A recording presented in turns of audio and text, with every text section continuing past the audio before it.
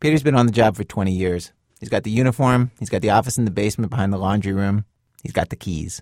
There's a lot of crap on there, but hey.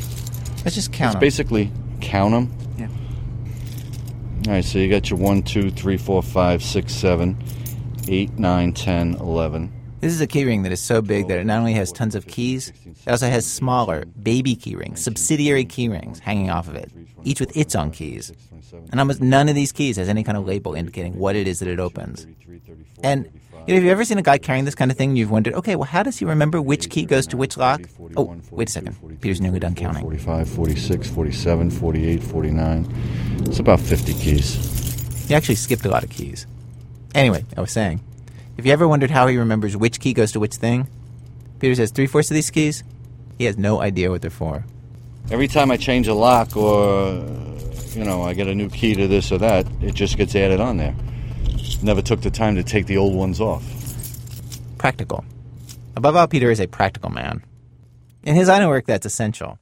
He's a super, in charge of keeping the elevators humming and the boiler going and the roof from leaking and the sidewalks clean and 100 other things every single day.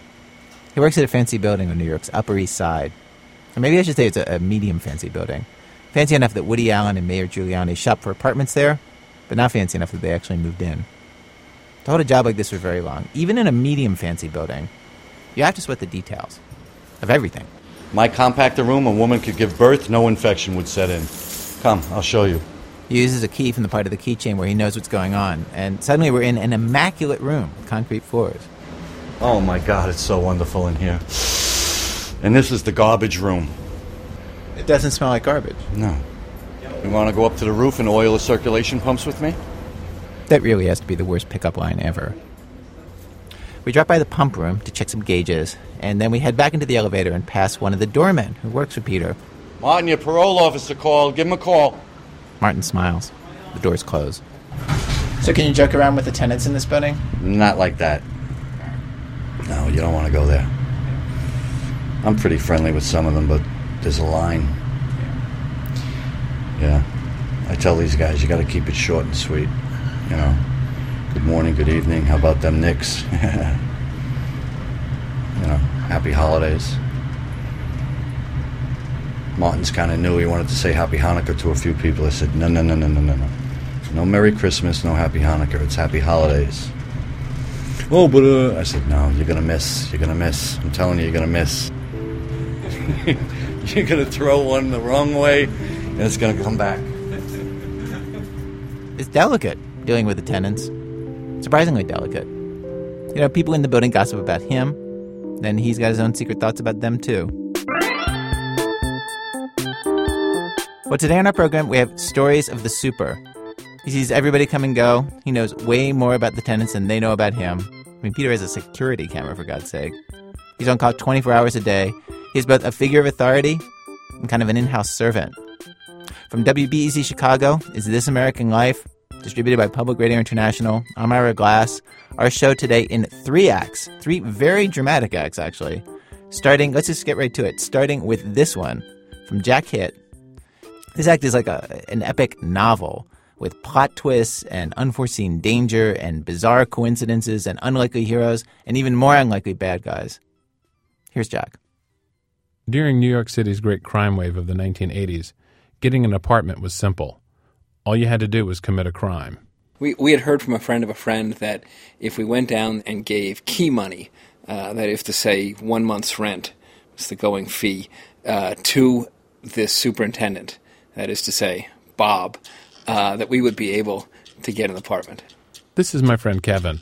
He and I got our apartments in the same building on 99th Street in the early 80s by bribing the same superintendent, a guy named Bob.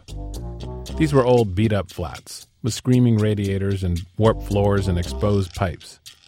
A city engineer once inspected the building and declared that it was 6 stories of dust held up by 100 years of paint. These were our first New York apartments. We were there to start our lives. New York was all romance and everything was outsized and outrageous. The buildings in Midtown, our ambition, the nightlife, and as we quickly discovered, our super, Bob. All sorts of things about him were truly spectacular. Like, for example, the way he repaired our apartments. Here's Chris, another tenant in the building. After we got burglarized, Bob put in safety gates for the fire escape, which he welded so that nobody could get in, but you couldn't get out in a fire either. There was no way to open them.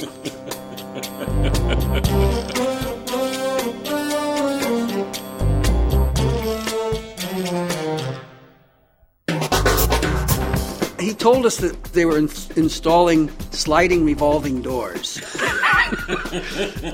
He never explained what those were, but I do remember like thinking to myself, how can he say they're sliding revolving doors? But he said it with such a totally straight face. Bob's work habits were a thing of wonder. I remember one time, Bob showed up with his assistant, a generally talented guy named Smitty. My sink was backed up, and Bob started pouring this heavy black liquid from a gallon jug into the standing water. Smitty started backing up, and with experience as my guide, I started backing up too. 1 cup, Smitty yelled. Just 1 cup. Shut up, Bob explained, and he emptied the entire jug into the water. There were nasty rumblings. Hot chemical reactions were happening somewhere in the walls. I was very scared, and suddenly the doors below the sink where I kept my cleaning stuff, they blew open with an explosion, and this unspeakable oily sludge poured out across the kitchen floor. Bob was so much more than just a bad handyman. Very early on, I began to perceive Bob's talents as a fabulist. It was really painful to go down and pay the rent every month because you had to give it to him, which meant you had to stand there and listen to, 10, 15, 20 minutes of completely insane stories. A big running theme was Bob's importance in the world in general, and particularly in Brazil. I definitely remember his cattle ranch stories. This is Ann, another tenant during those early days, and now married to Chris. He had 7 cattle ranches. 4 cattle ranches he owned in Brazil, and the 7 vineyards he had in Italy. Or it might have been 7 cattle ranches in Brazil and 4 vineyards in Italy. If you actually took him, after he left the room and you thought about what he said, you'd think, why is he living here? Because he was like, basically a king, when the village people would just welcome him. He claimed that there was a clause in the Constitution of Brazil that gave him immunity from any prosecution whatsoever. And that, in fact, he could, as he put it, go and kill the president of the Brazilian state, and he would still be immune from prosecution.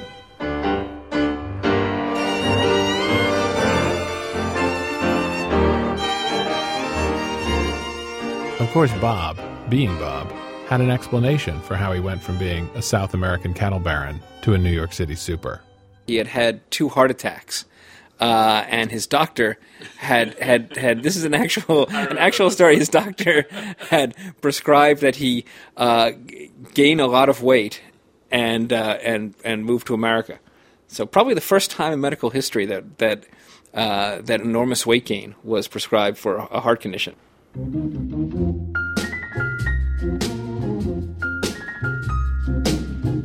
In his own way, Bob united the building. All of us. The elderly black businessman, the Puerto Rican grandmother, the handsome Bombay immigrant, me, the southerner in exile. We all had our favorite Bob stories. We all did our own impersonations of Bob. It was impossible not to try to out-Bob whoever was talking with an even more outlandish Bob story of your own. We collected and traded Bob stories, comparing versions, analyzing his technique. He was remarkably unfazed by any show of skepticism about these stories. There was a story about how he had once hung a bag of acid from the roof of the building to chase away the various homeless men who would, in those days, often come and congregate by the corner of this building. Bob had supposedly hung a bag of acid from the top that would drip down steadily on them. Now, I have no idea how you hang a bag of acid, how you get the acid in the bag and put that up there. That's no small feat in itself. But, of course, the best part is Bob is telling us this story at the very same time that you could lean out of the office where he's talking and see the 3 or 4 homeless guys sitting on the corner, Sitting right there. apparently completely unscarred or bothered by dripping acid.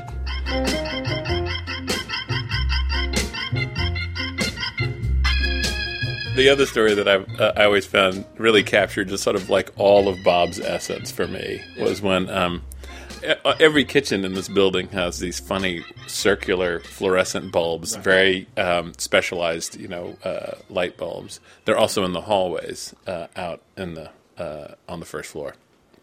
And mine, after 10 years of noble service, finally burnt out. And I looked at it and I thought, where do you buy one of those? So I trotted on down to Bob's office one morning and I said, Bob, the light bulb in my kitchen is burned out, and I'm just wondering, do I buy that and replace it? And if so, where do you buy them? Or do y'all just replace that for me? And of course, he went into this total Bob terror. He's like, yes, that's right. Let me tell you something, mister. Don't try to steal one of the light bulbs in the hallway. I know what you're thinking, but I've booby-trapped them. And if you climb up there and you try to take the light bulb, it will blow up and shoot the glass in your eyes and you will be blind for all time. Yeah. And I remember saying, so I take that to mean that I have to buy the bulb myself.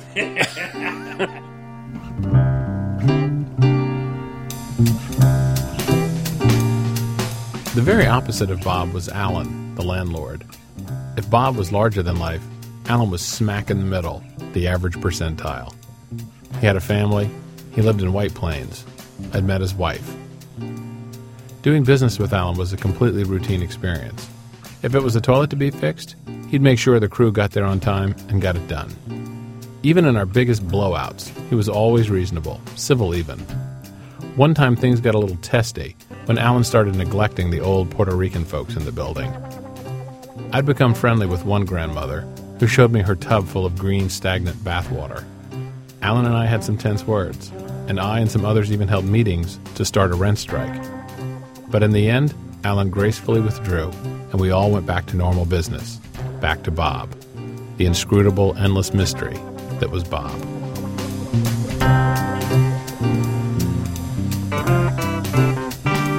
Fast forward to 1989. I'd been in my apartment 8 years. I had a steady job, and I was walking to work one morning.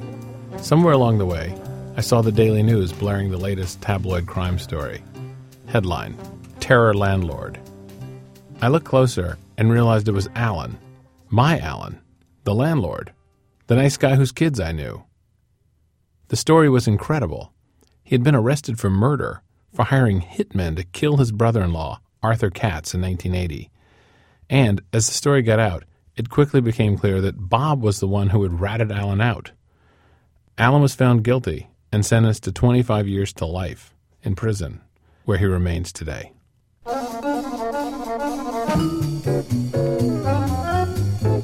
More time passed. I got a new apartment in the West Village. Then I got married, had children, and later moved to another state, where Alan and Bob became memories. Proof that I lived in New York, back when crack was king, and the murder rates topped 2,000 a year. In the late 90s, almost a decade after I'd last seen Bob or Alan, I was working on an investigative piece about money laundering, and a source at the Treasury Department had suggested I call this really smart prosecutor in New York named John Moscow. So I rang him up and started just yakking the way you do. I asked him if he'd handled financial crime a lot, and he was quick to say that he'd worked homicide in New York back in the 80s, during the crime wave, when crack was king and the murder rates topped 2,000 a year. Yeah, I said, I lived there too. I told him I was actually involved in one of those tabloid stories, mine involving a landlord who'd hired contract killers to murder his brother-in-law and then gets ratted out by the super. There was a peculiar pause on the phone. Then Moscow said, Alan Stern, West 99th Street? I'm the guy who put him behind bars.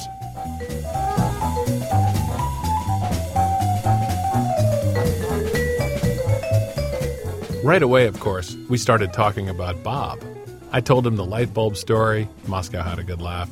And then I went on, in the way we residents of 99th Street can do, and finally got to the one about Bob claiming that he had a special exemption from the Brazilian Constitution and could murder anyone in Brazil. Again, there was that odd Moscow pause, and then he said, yeah, the thing is, that one's kind of true.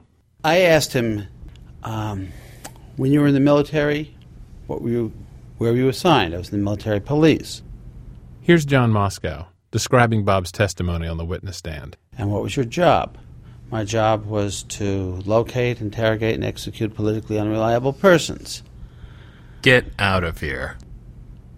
Bob had been in the death squad in Brazil, and he was asked, did you kill any people while you were there? Yes.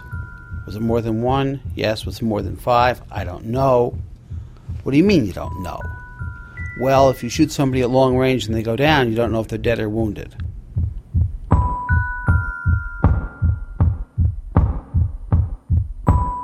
There comes a point when you realize that beneath all of the fanciful stories, there usually is a substantial amount of truth. He said he came north for his health and perhaps to protect his heart, but he was thinking about high-impact lead poisoning. Apparently a number of... he was in his 20s when he was in the death squad, and he realized at one point that a substantial number of people in his squad were dead of violent causes, which would be consistent either with their being suicidal in the risks they took, or with somebody having a list of the names and where they were located, someone whose relatives had been mishandled. So he decided that leaving was good for his health.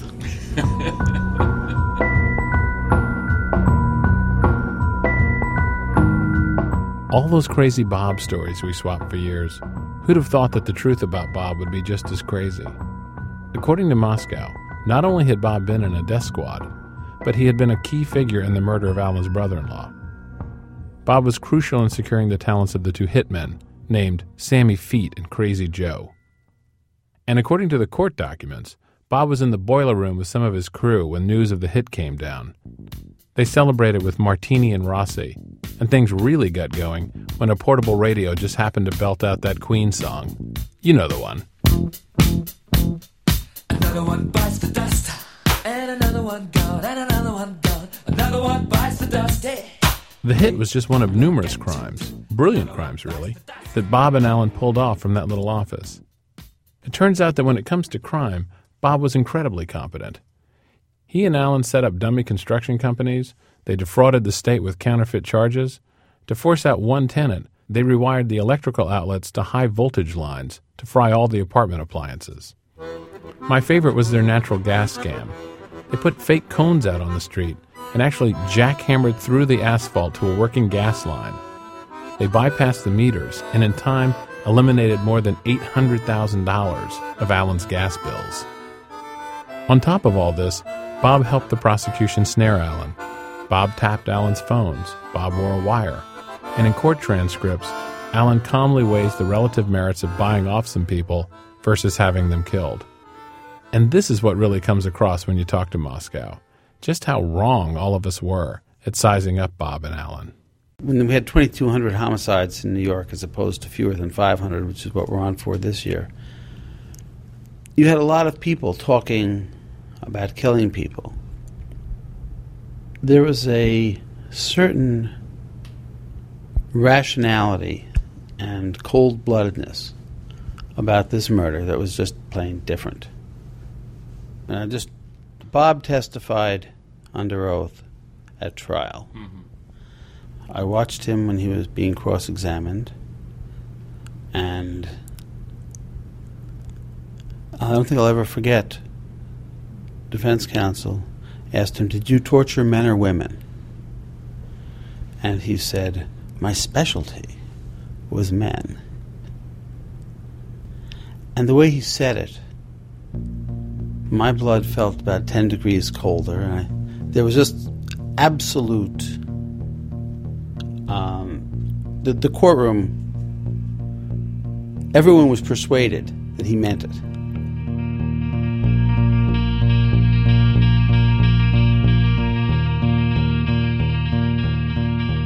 But for me, the biggest surprise came when I asked Moscow why and how did Bob rat out Alan in the first place. Bob, I think, called tips to report the murder. Tips? Right.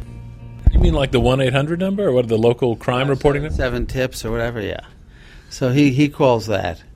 And then he goes and makes an appointment and meets with the major case squad. What drove him to turn Alan in? Alan and his family had discussed selling the building and moving to Florida. And in the course of that, Alan had discussed having the president and the vice president of the Tenants Association murdered. And Bob figured that Alan was going to have these two guys whacked and blame Bob. What year was this? This was 1988. No, I only bring that up because there was at one point there was a rent strike that was going to be put together in my building, and I was the tenant leader of that. I mean, was that the rent problem that Alan was upset about? Unless there was another rent strike. Wow. So Alan might have actually tried to get me whacked. Mm-hmm. Ultimately, Bob went into the police station and admitted his own role in a murder and thought he was going to prison because his perception at the time was that Alan would cause these murders to take place. And so he protected himself by ratting Alan out first. So Bob turning state's evidence basically saved my life, or the life of the tenant organizers. That was Bob's thought.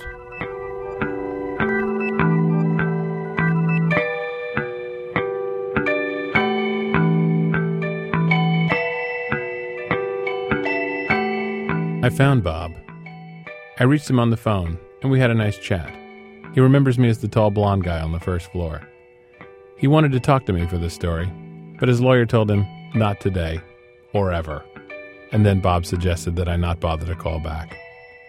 I wanted to ask him about the cattle ranches and being written into the Constitution, and give those stories a fresh listen, knowing what I know now. And of course, I wanted to know whether I was the one who was going to get whacked. I wasn't the only tenant organizer in the building at the time. But I'll never get that answer now. All I have is another Bob story, full of details I can't confirm, but so delicious that I can't wait to go back to my old pals and tell it to them.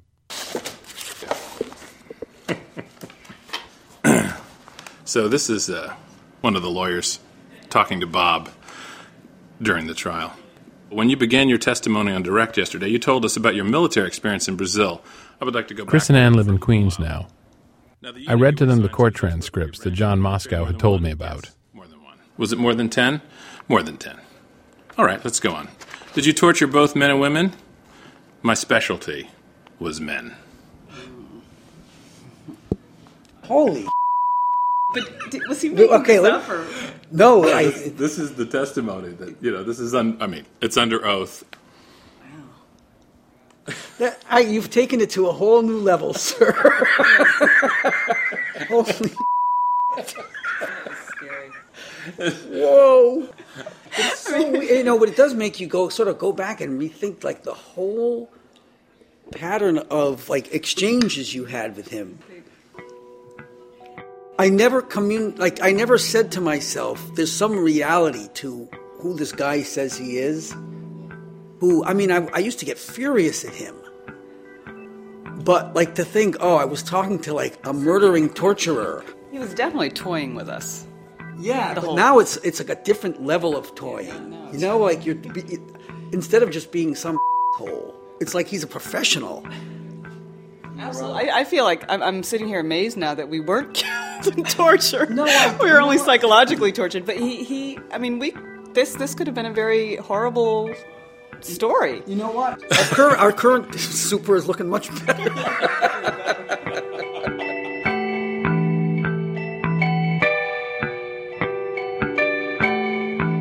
It doesn't surprise me in a way. Again, here's Kevin. It's like talk about the banality of evil. He strikes me as one of these Eichmann type characters who would, in certain contexts, do completely awful, disgusting things, and then if removed from them and put in some more peaceful banal surrounding, would settle back and just be a windy superintendent of a building. It was kind of interesting, though. Like, after this was all over, after he had testified and Alan was put away, of course, Alan's daughters, I believe, then owned the buildings. So, of course, Bob lost his free apartment and his super's position. And it was almost like he kind of deflated.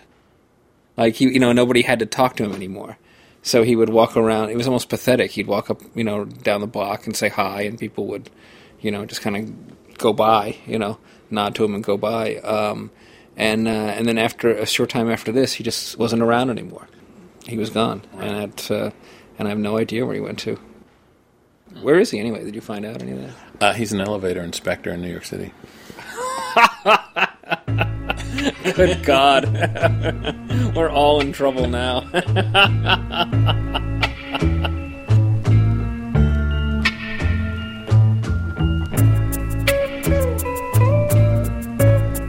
I found Alan also at his website, alanstern.net. He's been appealing his conviction for over 15 years. He makes the case that he's innocent. His argument is that the entire story of Sammy Feet and Crazy Joe and the explanation of the brother-in-law's murder and all the rest of it is hearsay, a grandiose fiction. In other words, Alan is saying he can top us all, that he's the victim of the most outlandish Bob story ever told. Jack Hitt, he now lives in New Haven in a house where he is his own super. You can hear him perform this story live at his one-man show, Making Up the Truth. It's been 3 years since we first broadcast this story, and we tried to get in touch with Bob to see what he's up to, but could not find him. Coming up, Super gets a crush. That's in a minute. Chicago Public Radio and Public Radio International, when our program continues. This American Life, I'm Ira Glass. Each week in our program, we choose a theme, bring you a variety of different kinds of stories on that theme. Today's show, The Super. Stories about the guys who don't just do the maintenance and handle the emergencies in buildings, they also live there, which can be a very strange combination of things in practice. We have arrived at Act 2 of our show. Act 2, Super Duper. We now move from a story about an East Coast super to a story about a West Coast super from one of our producers, Alex Bloomberg. Josh lives in a Spanish courtyard building in Los Angeles, a city in which even apartment buildings act like they're on TV. It's a little bit like Melrose Place, a lot of kind of communal activity. And sort of presiding above it is the super. It's not really a super like you would have in maybe a larger building or a larger city. He's a larger city than LA. right. I guess more like a dense urban city is what I meant to say.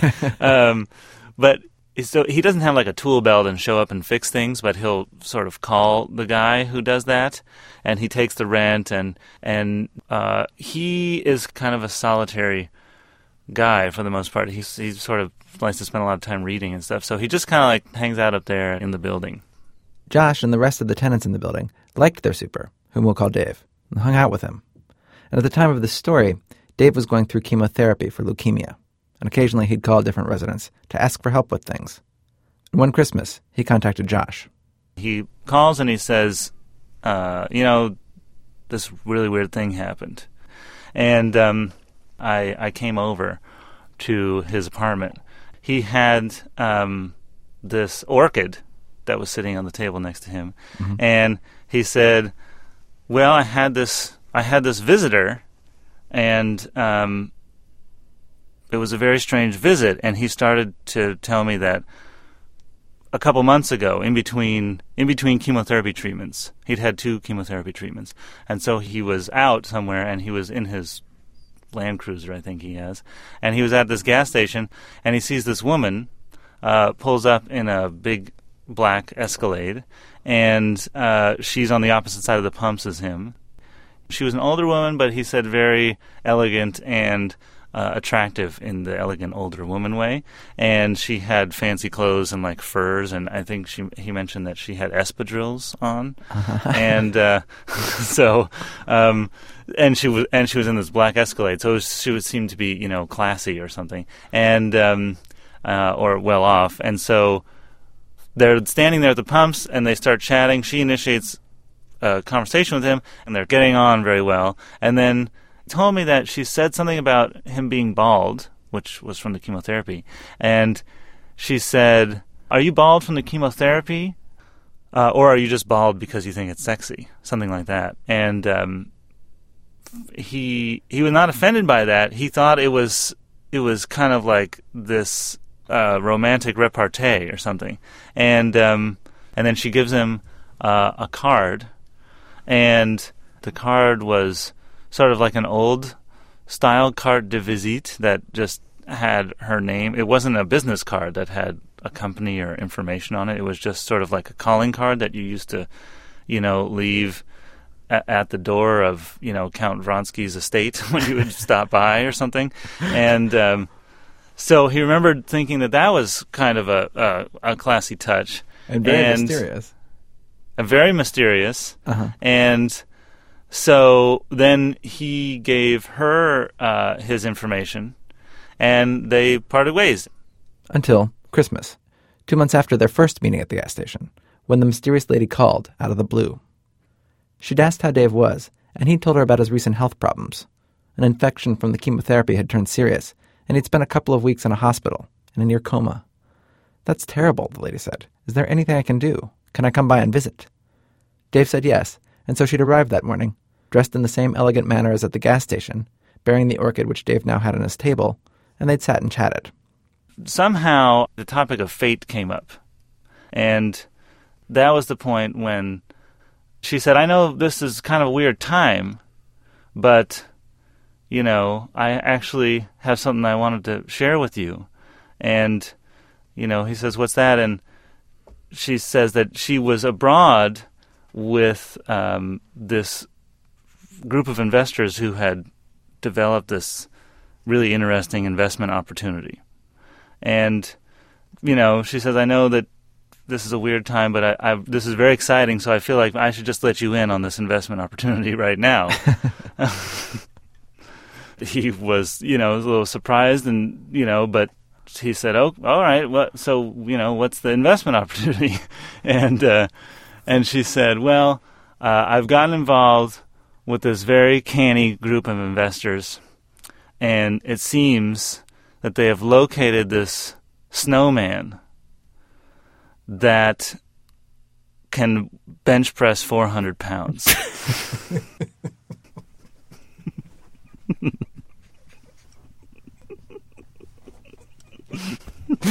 What?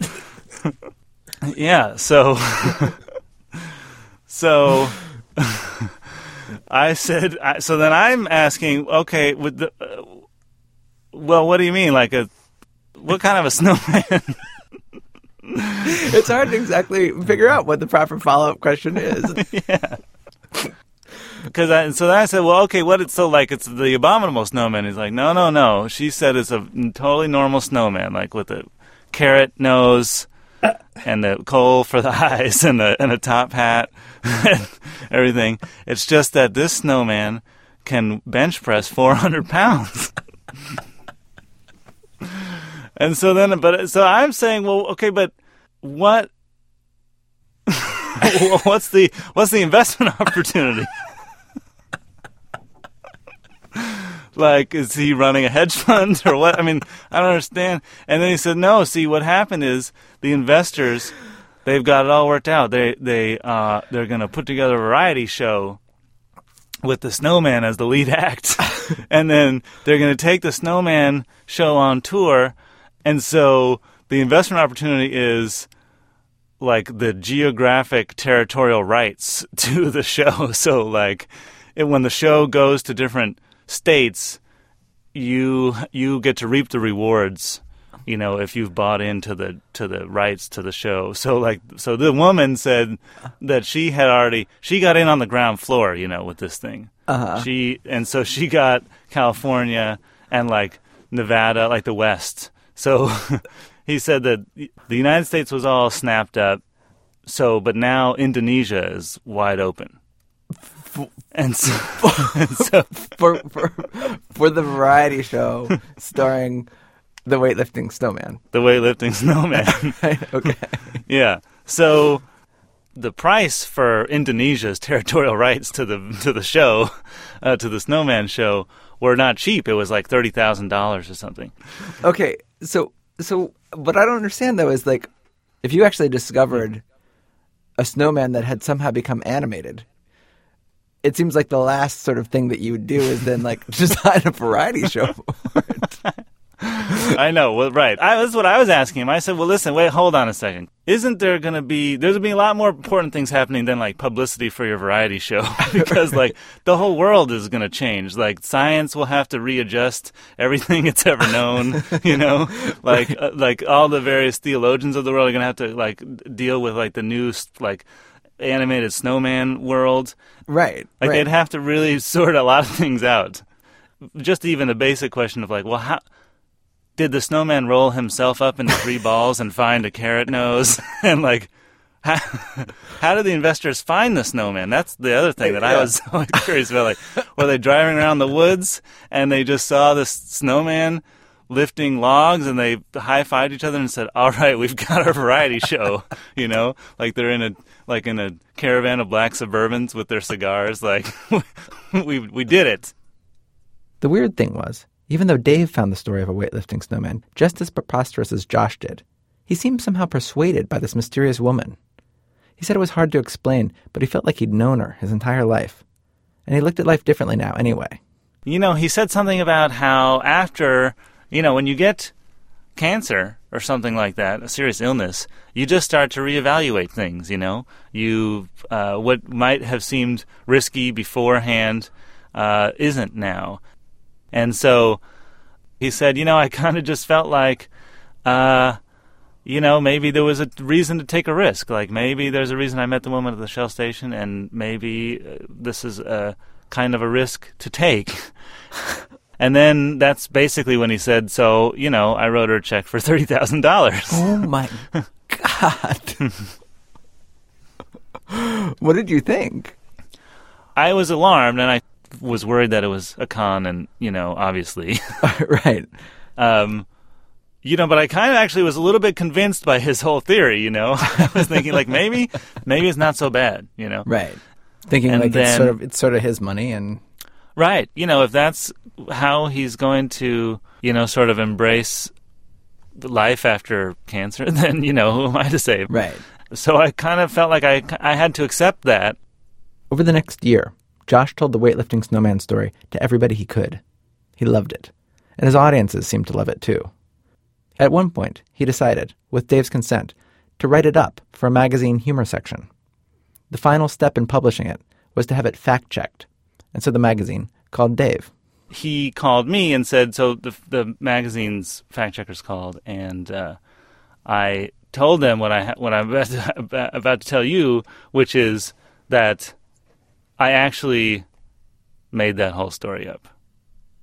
And there was no lady with the carte de visite or espadrilles or furs or the snowman.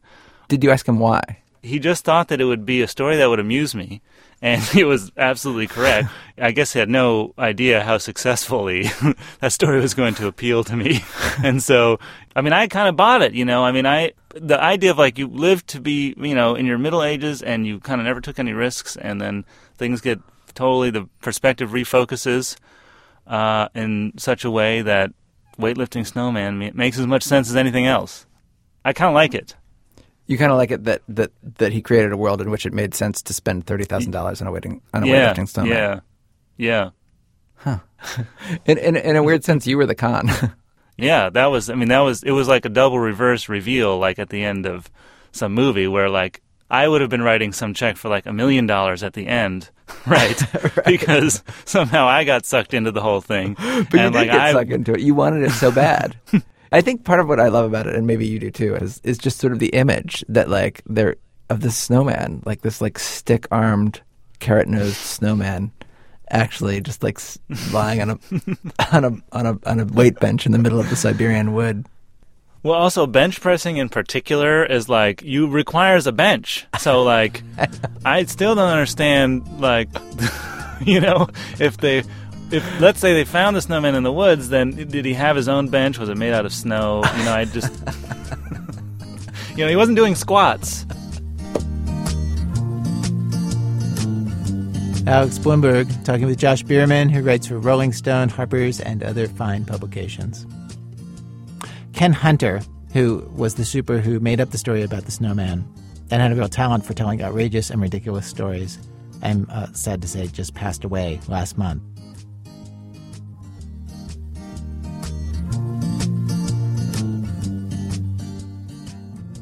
Act 3, please release me. That's release me. We changed the names of the people in this story to protect the tenants involved. Sometimes somebody tells you your future and you do not want to believe it. You can't believe it. When Dennis was 21, he became the super of this apartment building that his dad owned, a big 100-unit building in what was once a rough neighborhood. And his dad gave him this warning, father to son, super to super, about the tenants. They will make a good person bad.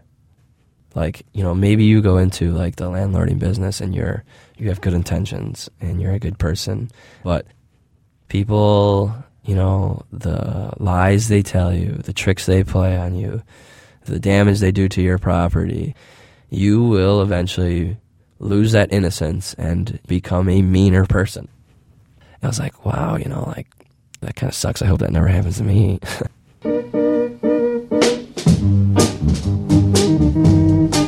Dennis always figured he'd be a different kind of super than his dad anyway. His dad had been a plumber.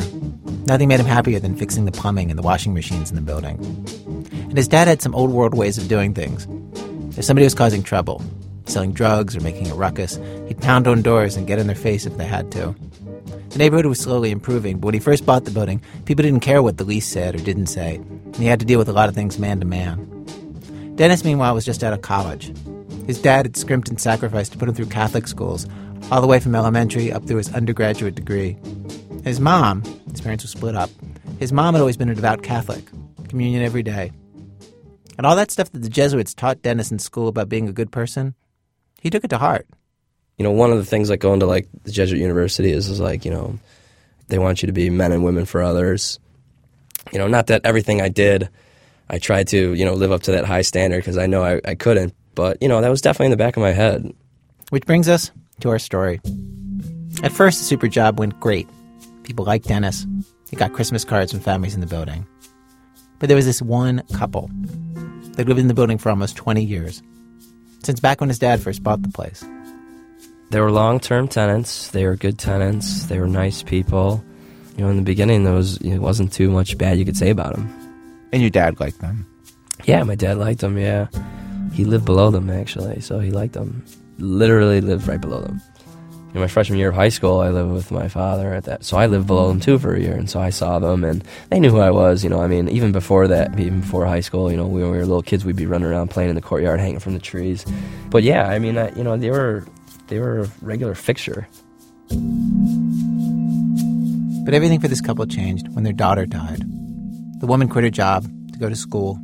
They threw all of their savings into that. But she had trouble with the classes, couldn't make the grade. And things just kept going downhill from there. She started drinking. They got behind on their rent. She'd drop off a check to me, and then, a day later or 2 days later, she'd call me and say, hey, did you deposit that check yet? And I was like, no, we haven't deposited yet. Well, could you tear up that check and I'll give you another check, forget about that check. And so then, we'd tear up that check and she'd bring down another check, and then that check would bounce. And, I think they got to maybe $4,000 in the hole. Oh wow! So they were behind $4,000 in like 6 months. 6 months, yeah. They're behind, half a year behind. Yeah. Wow. I was like, Dad, we got to kick these people out. I got to get rid of them. And my dad was very reluctant to do that. He was like, work with them. Work it out. Work it with them. Now why? Why? Well, he knew that her husband had a good job, and he knew that that they had money coming in, and that that you could get money out of them, basically. Oh, it's I didn't realize that. Yeah. So it becomes a test of you. The problem wasn't them, because they've got the money. Yeah. The problem is you, yeah, his son. So it's how good are you?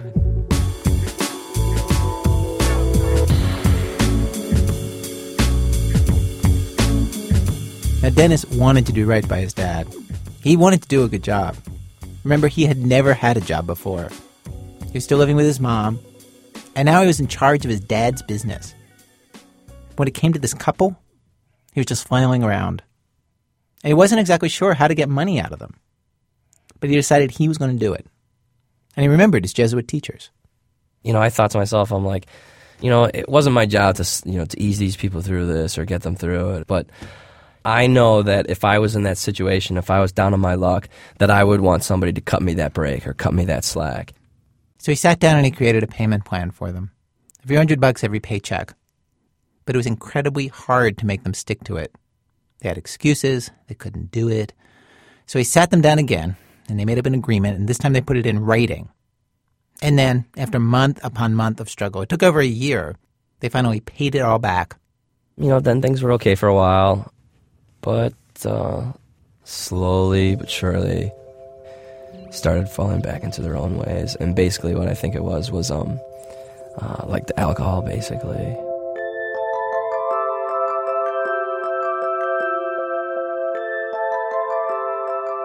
I remember vividly, that she would come down to the laundry room. The laundry room was just outside the office. And she would go to the vending machine and buy can of pop after can of pop after can of pop.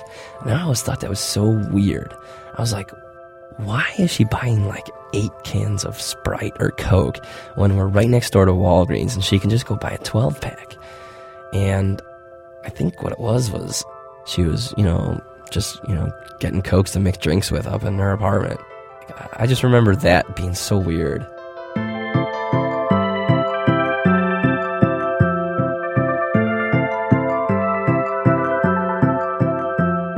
So Dennis watched and worried. He worried a lot. Anybody who knew Dennis at that time would tell you. It was all he talked about. He'd go out with his friends, and this is what would be on his mind. What should he do? Was he being a sucker? What was going on with this couple? It was the kind of worrying that you might expect from a family member or something. But of course, he was just the super, the property manager. And things got worse. At one point, another tenant found the wife passed out in the hallway of the building, lying there like she was dead, covered in vomit. Dennis ran to her side. And I was like, oh my God, what's wrong here? What happened to you? And, she's just like, oh, she can't talk to me. She can't put a sentence together. She's just slurring all her words. And so I was like, what do I do? I'm like, do I take her to the hospital? Do I call an ambulance? What do I do? And, anyway, she's like, I just need to go to bed, And so, she was too drunk to basically open her door. So got her into bed, and, she's in bed, and she's laying on her back, and I'm like, I've heard stories this is how Jimi Hendrix died or something like that, And I'm like, is she, what if she pukes again? Is she going to choke on her puke? Finally I get a hold of her husband, and he's like, all right, I'll take care of it. And I was like, well, all right, okay. But he's at work, and who knows when he's going to get home to take care of this. And I don't know. And so I was like, I'm down in the office, I'm trying to do work. And so I went back up and checked on her a couple times, and she's sleeping, and she's breathing. And so then I go back down, and I can't get any work done because I was like, God, if this lady dies, I'm never going to forgive myself, I just remember that being a really terrifying experience.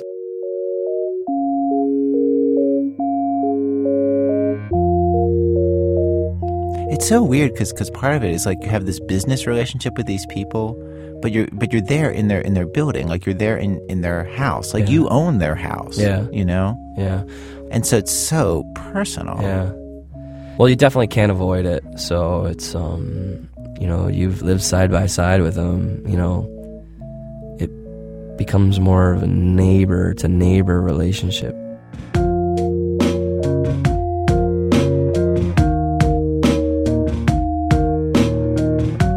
They were slipping on the rent. They'd plead with him. And it was always something. They had to pay other bills, Christmas or Thanksgiving coming up. They'd ask for extensions. And he was so inside their lives that at one point he said, sure, they could pay a little later if he could see their tax forms to see what it is that they actually earn. And they showed him $50,000 a year, which totally got under his skin. I was like, you know what?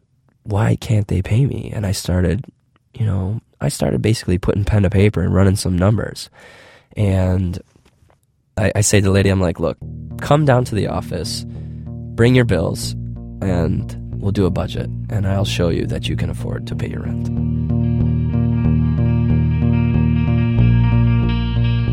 And so I basically start drawing out a budget. And after we literally, like, picked every little nitpicky thing there could be money that they could, spend money on, like kitty litter, laundry, transportation to and from work for her husband. We had like $3,000 left over. And I was like, look, you can afford this apartment. You just have to have better money management skills. So did that help? Did they end up paying the rent on time for the few months after that? No, it didn't help. Wow, that's quite a lesson right there. Yeah.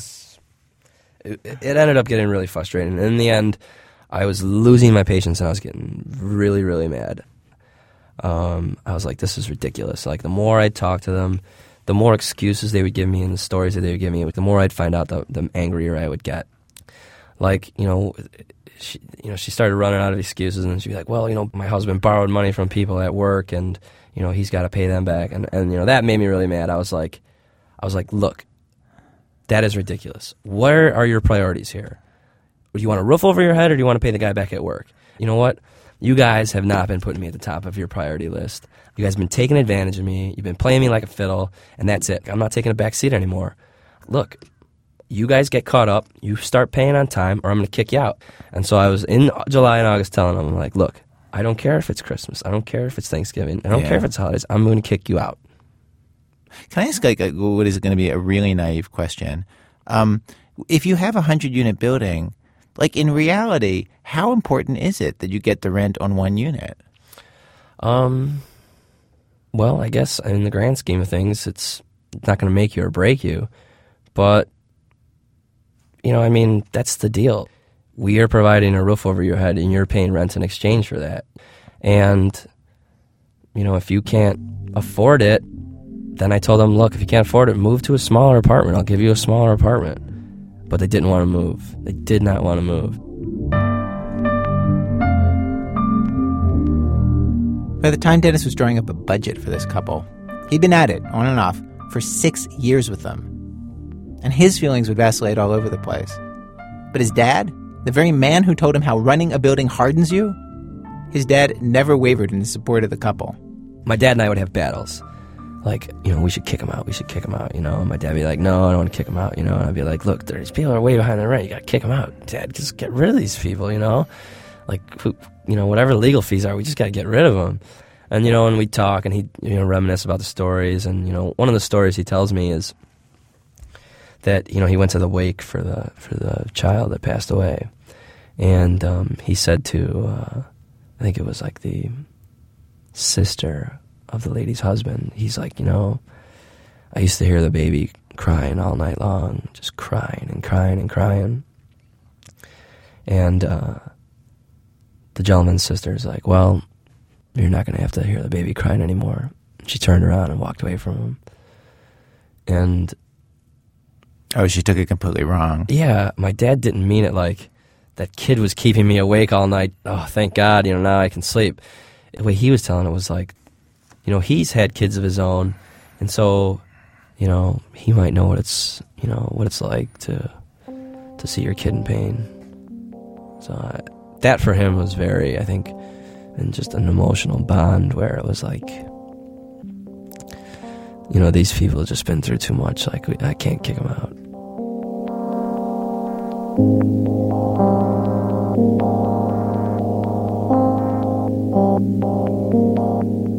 In the end, he decided to sit down one more time and have a heart-to-heart talk with the couple. He told him he knew that they were good people. They just had a problem and they needed help. He would wait for the money they owed if the woman would just get help and go to rehab. If you do this, we'll repaint your apartment. You tell me what colors you want, and when you come back from rehab, and we'll have this done for you. Like, she wanted her kitchen painted like yellow or something like that. And there's a gesture of goodwill. It's nice. And so she went to rehab, and I have like a letter from her from August. Okay, why don't you read that? You have this right here, yeah. Sure. It says, well, I'm incarcerated and writing you from cell block C. You have no idea how touched I was by our talk, your caring, and generosity. The group here is very nice, as is the facility. I'm imagining what our apartment will look like upon my return. I'm so excited. I feel part of your family. You are in my prayers. Which reminds me, get your ass to church and make your ma happy. And when you got this letter, did you feel good? Yeah, I felt really good. I was like, oh, this is great. You know, she's in there, she's getting help. But then, you know, I don't know when it was, a day or 2 or 3 later, I'm walking down the courtyard, and who do I see coming towards me but her? And, like, this was supposed to be like a 2-week or a month-long stay. I was like, what? You know, what? I can't believe it. Why is she? And so, you know, that was, you know, the beginning of the end. Shortly after that is when I filed the court papers for eviction.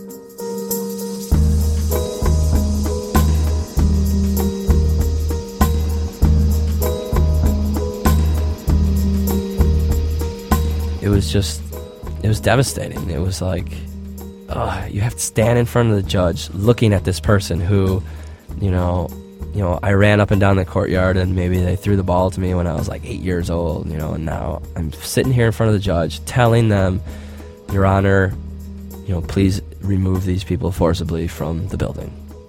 You know, I'm like, that's what it comes down to. I have to do what I have to do to win this case. You know, I was mad. I wanted to win. I wanted them out. And do you feel like this changed you?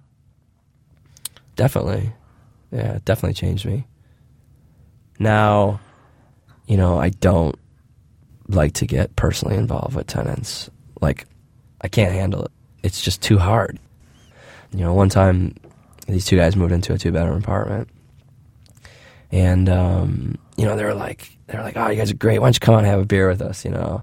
I was like, you know what, I got something to do tonight. I'm sorry. You know, maybe some other time, though. I'd really love to get a beer with you. But I had no intentions of ever going out for a beer with them. I would just, I don't know, make up an excuse or avoid it at all costs because, you know, you can't be their friends.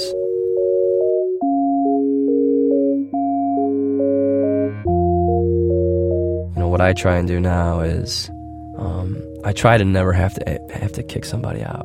And the way I do that is by screening and screening and screening.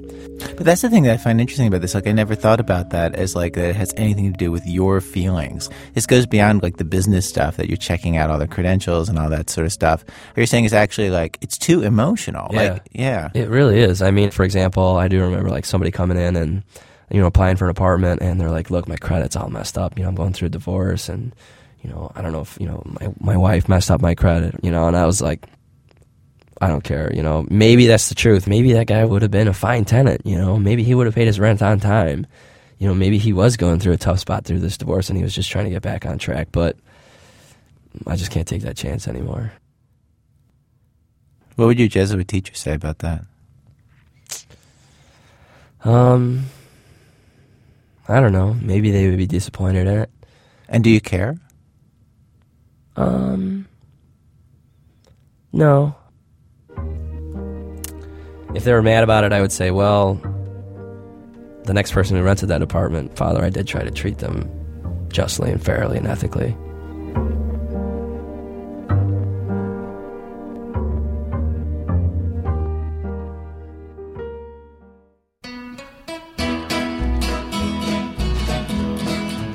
Well, I'm a-working on a building, it's a true foundation.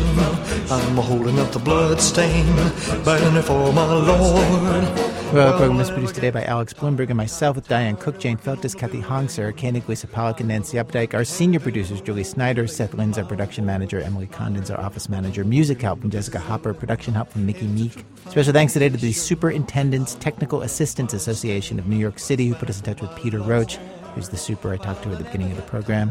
Act 3 of our show, our story about Dennis, was produced with help from Sonari Glinton. Our website, where you can get our free weekly podcast or listen to any of our old programs for free, thisamericanlife.org. This American Life is distributed by Public Radio International. WBEZ management oversight for our program by our boss, Mr. Torey Malatia, who has this message for any WBEZ employee who is listening to our program right now. Don't try to steal one of the light bulbs in the hallway. I know what you're thinking, but I've booby-trapped them. I'm Ira Glass, back next week with more stories of This American Life. It's a true foundation. I'm holding up the bloodstain, burning for my Lord. Well, I'll never get tired of working on a building. PRI, Public Radio International.